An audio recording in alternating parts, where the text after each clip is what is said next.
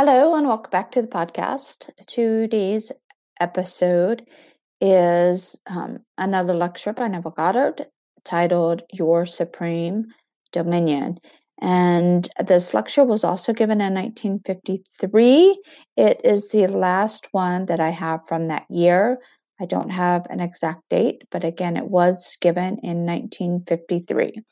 So Neville tells his audience, as you have been told, this morning's subject is your supreme dominion. As a man does not possess it, or he does not know that he possesses it, for he certainly is not exercising it.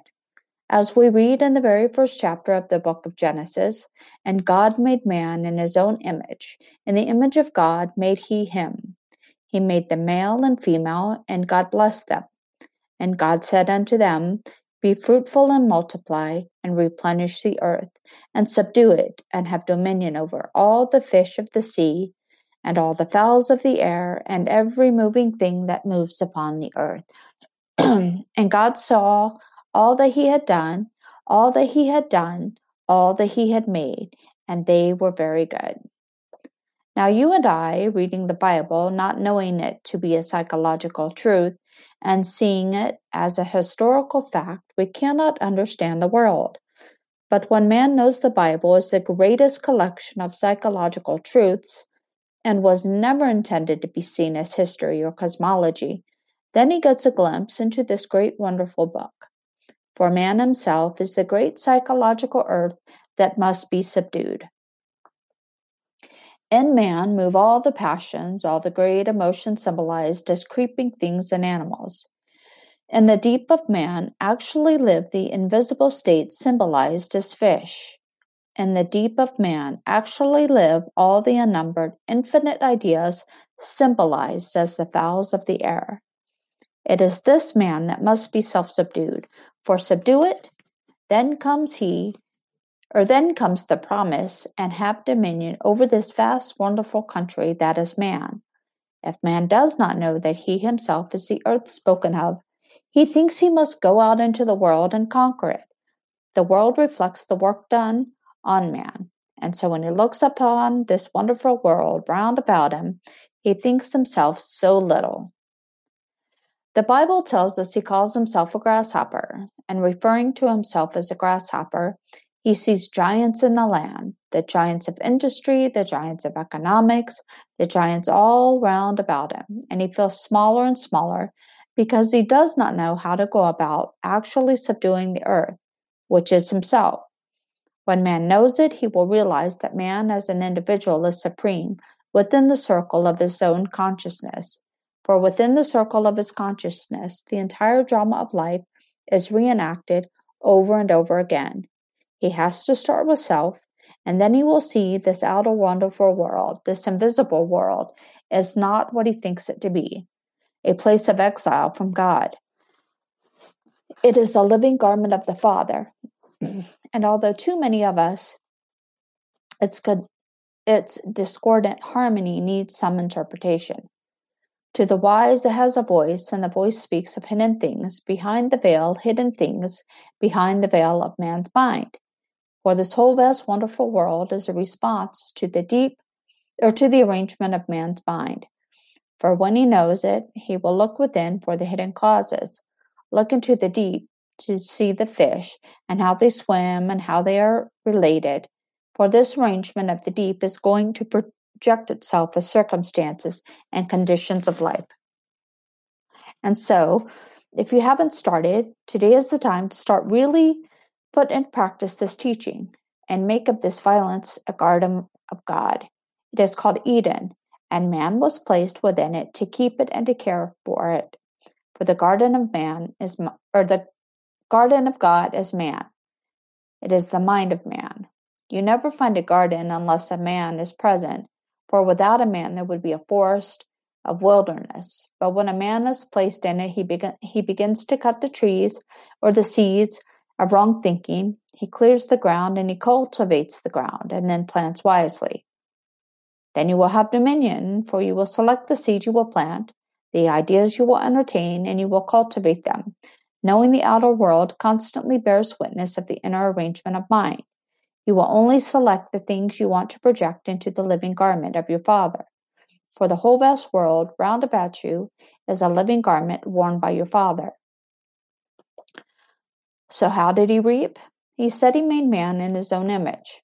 While the methods of mental and spiritual knowledge are entirely different, you and I can know a thing mentally by looking at it from the outside, but comparing it with other things by analyzing it, by defining it, by even giving a description of it. But we can know a thing spiritually only by becoming it. We must be the thing itself if we would know that thing spiritually. We must be in love if we would know love. We must be God-like if we would know what God is. For God made man, not out of something other than himself. He made me perfect, so he made me by becoming me. There was no other way in the world that God could have made me unless he became me. So God became man, that he may know man in the only way that he could know anything. For he knows all things spiritually, and he calls them very good. So he made me by becoming me, and now I am called upon to go and take care of the earth, and to subdue it and take dominion. And I am the earth. I must learn to plant as he planted, and he planted the world by becoming the world. I must now plant as man by becoming the man I want to be. So I will itemize all the things, name them, give a name to everything I want to express as a man, and then know it spiritually by becoming, and I become it as he became me. I identify myself with it, and I live in that identity, and I clothe it in flesh. I clothe it in fact. Not one thing in the world that is mine can be taken from me, save by detachment from the state where that thing I love has its natural life. If I live in a world of beauty, if I live in a world of friendship, of comfort, and all the lovely things that men enjoy, no power in the world can take one of them from me, save I, who live among them, detach myself from the state where these lovely things have their natural life. When you and I know it, we begin to cultivate the earth. We actually weed the mind of all negative states, all unlovely notions, and we bring into subjection not the outer, but the inner, and then the outer reflects that cultivation of self. Now, how is it done? You are told in the first book of the Bible how it's done, for the promise is to the man who does it, and the promise is a complete expansion beyond his wildest dreams of the state he plants. The one who first did it was called Jacob. Well, I am Jacob. You are Jacob if you start to plant. Every man is the potential Jacob, and Jacob did it by righteousness. As you are told, he did it through righteousness, and he multiplied exceedingly, so that he increased 1,000-fold his flocks.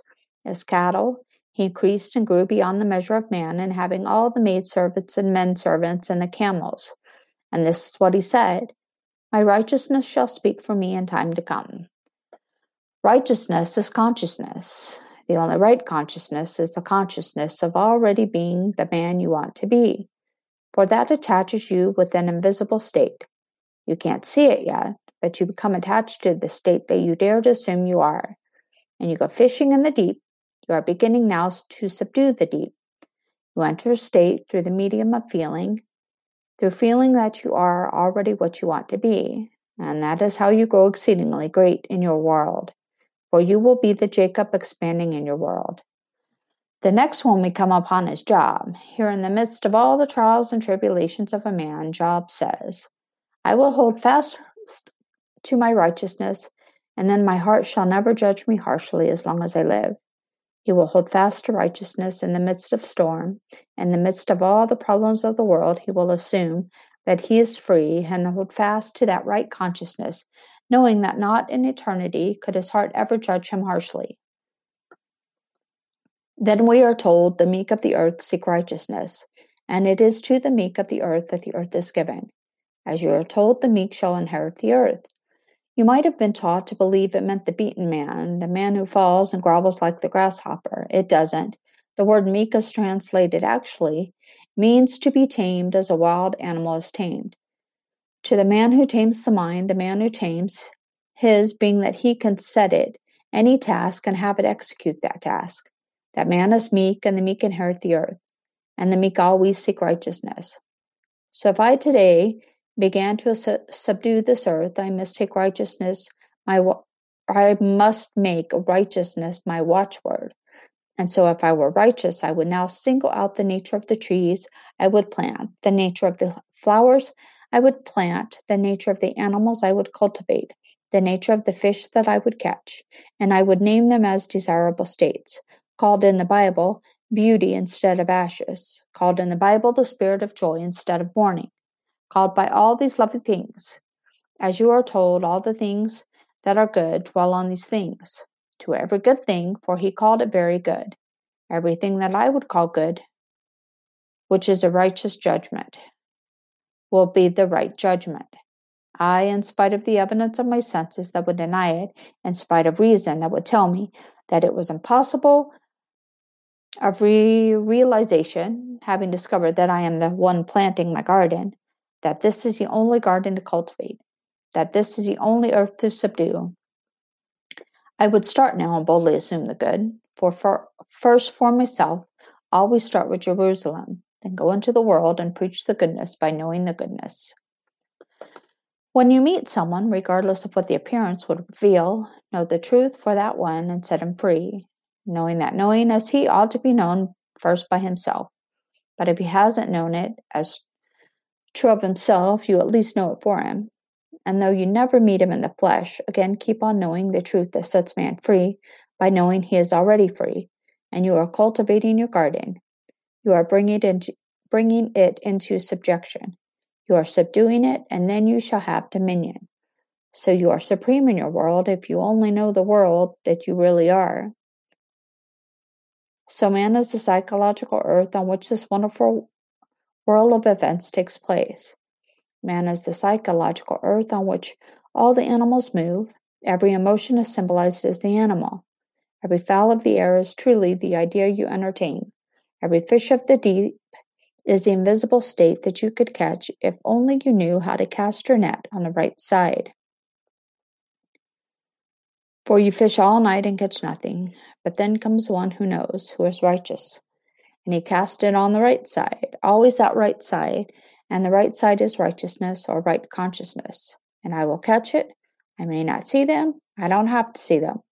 I don't have to wait for the evidence of my senses to confirm, for I am told, and faith was accounted unto him for righteousness.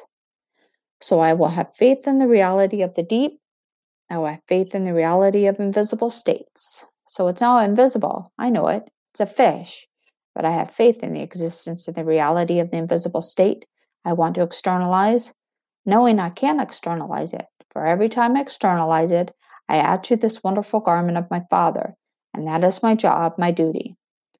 So here every one of us begin to believe that you are the only earth spoken of in the Bible.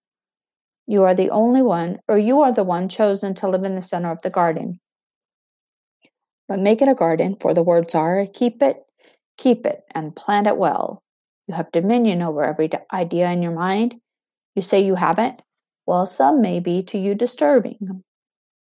But you do have the choice of rejecting it or accepting it.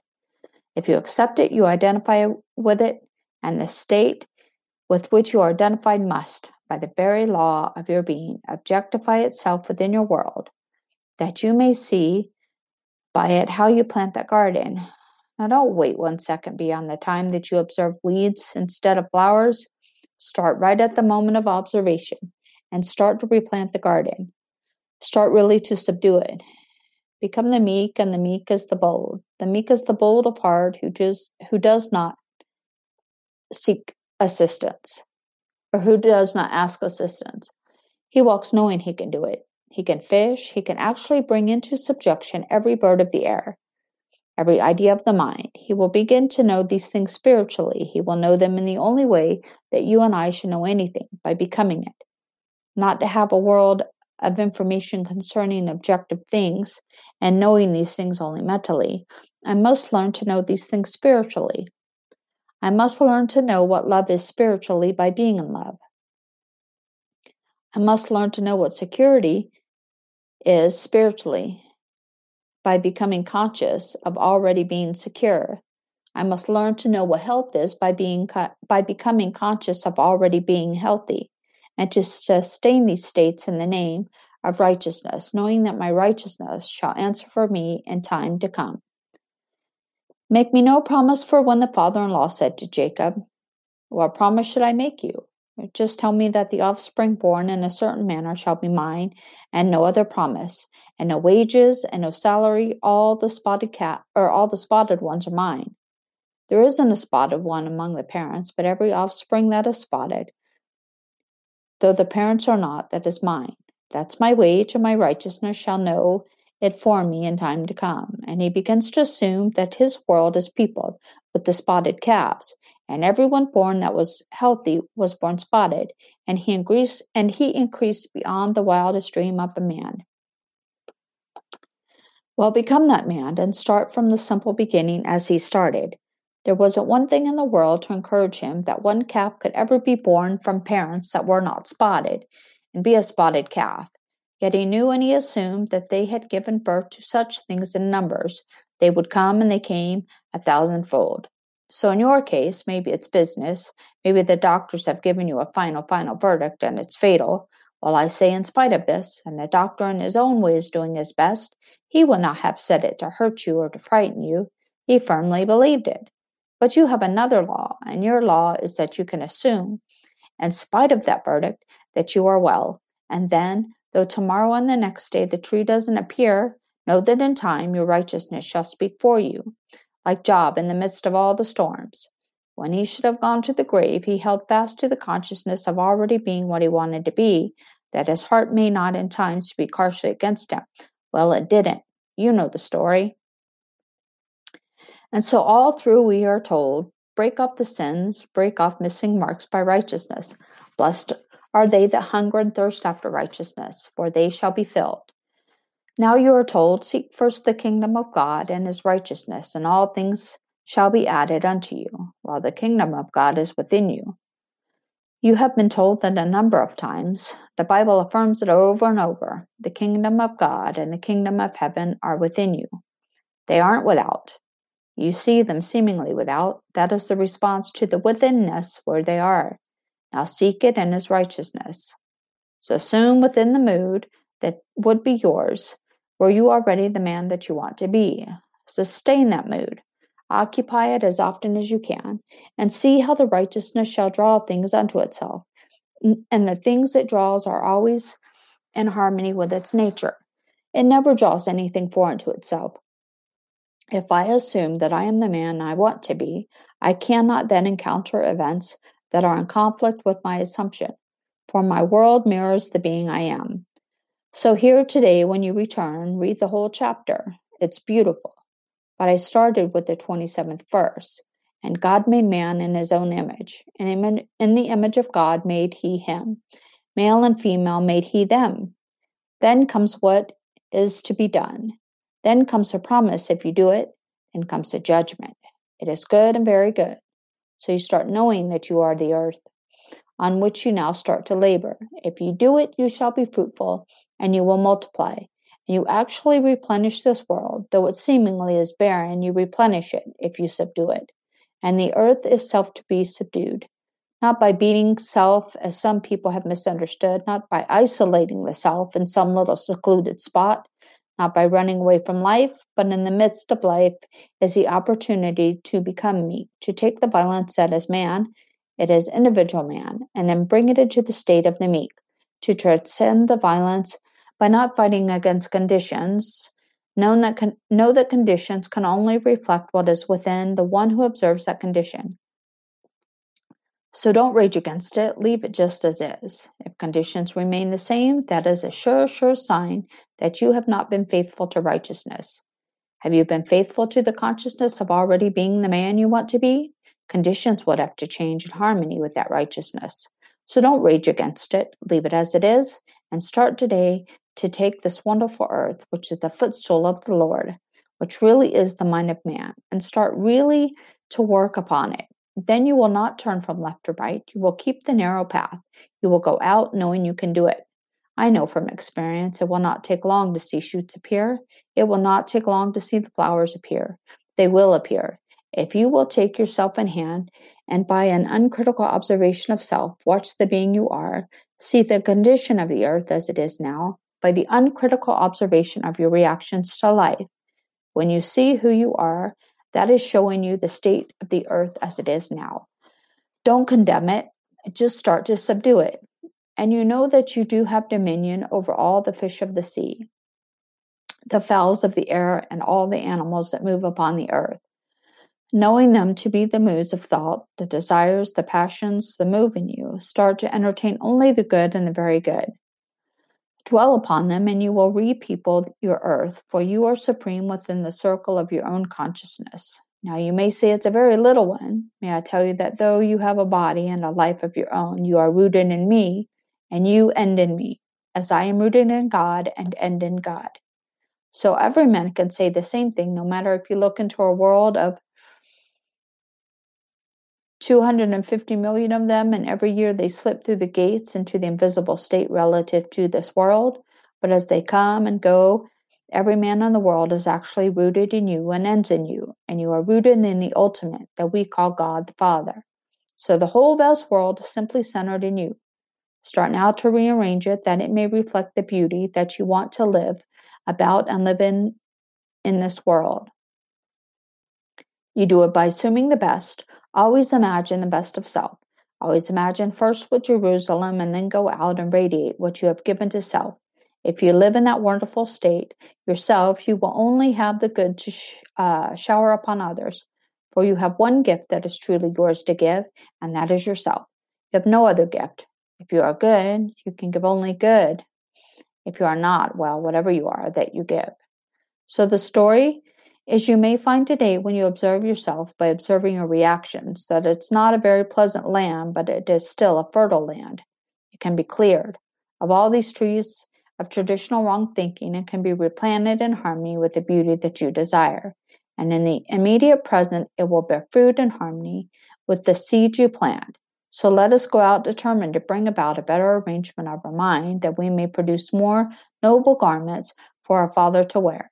For this wonderful, visible, objective universe is only the living garment of my Father. It's not a place of exile, as so many believe, talking about home, and they're going home as though they are not now in the very midst of their Father. When you see me, you see my Father. Whenever you see me, you see the state of my mind. For you will see the world in which I live in the state of my mind. That inner arrangement, that's my Father. When you see me projected, you then call it the sun, and my world round about me tells me where I am. All these inner states are places. I lost my place. Okay, let me grab my place. Okay, when you see me projected, you then call it the sun, and my world around about me tells me where I am. All these inner states are places in this fabulous psychological consciousness. Inner state is equal to place, and where I stand within myself determines what I see when I look outside the self. So when I look out upon the world, that area of my Father's garment, whether it be torn by reason of the inner place where I stand, or whether it be lovely, I see only the inner arrangement of myself. I am forever surrounding myself with the true image of myself, and what I am in consciousness that only I can see. Knowing that, let me be determined today to seek righteousness or right consciousness, that I may reap in the immediate present all the lovely things that I desire. Now, in summary, single out some noble aim in life, having defined it clearly to yourself as a desirable state, the state you would like to externalize. Ask yourself this very simple question: what would the feeling be like if it were true, if I already embodied that noble state? In response to your question will come a feeling. Assume that feeling. It has reality outside of the present moment. Its being is in complete independence of present objective fact. It has real structure. It has reality in the deep of it. It came in response to your call when you said, what would the feeling be like if it were true? And you named what you were thinking of. If it was security, if it was wealth, if it was health, if it was any state, that fish came from the deep. It's located, and you took the I and placed it in that feeling. You were actually standing upon it, though it is invisible. Now remain on it. If you remain in that state, you are told in the Bible 3 days, you will be spewed out on dry land. 3 doesn't mean 3 days, 3 means fullness, 3 means complete. So if I will live within that fish for 3 days until the whole thing seems natural and seems real, and it has the sensory vividness of reality, I will then be spewed out as something objective and something that is commonly called in the Bible land or dry land. But it does have reality as you feel it. Only people get away from it because it doesn't have immediate objective fact to confirm it. But you write it for your 3 days, and you will know what it was to enter that fish and remain in it until fullness was attained, until reality was attained within. In that state, you are righteous, and your righteousness will speak for you in time to come. It will not fail you. It cannot fail you.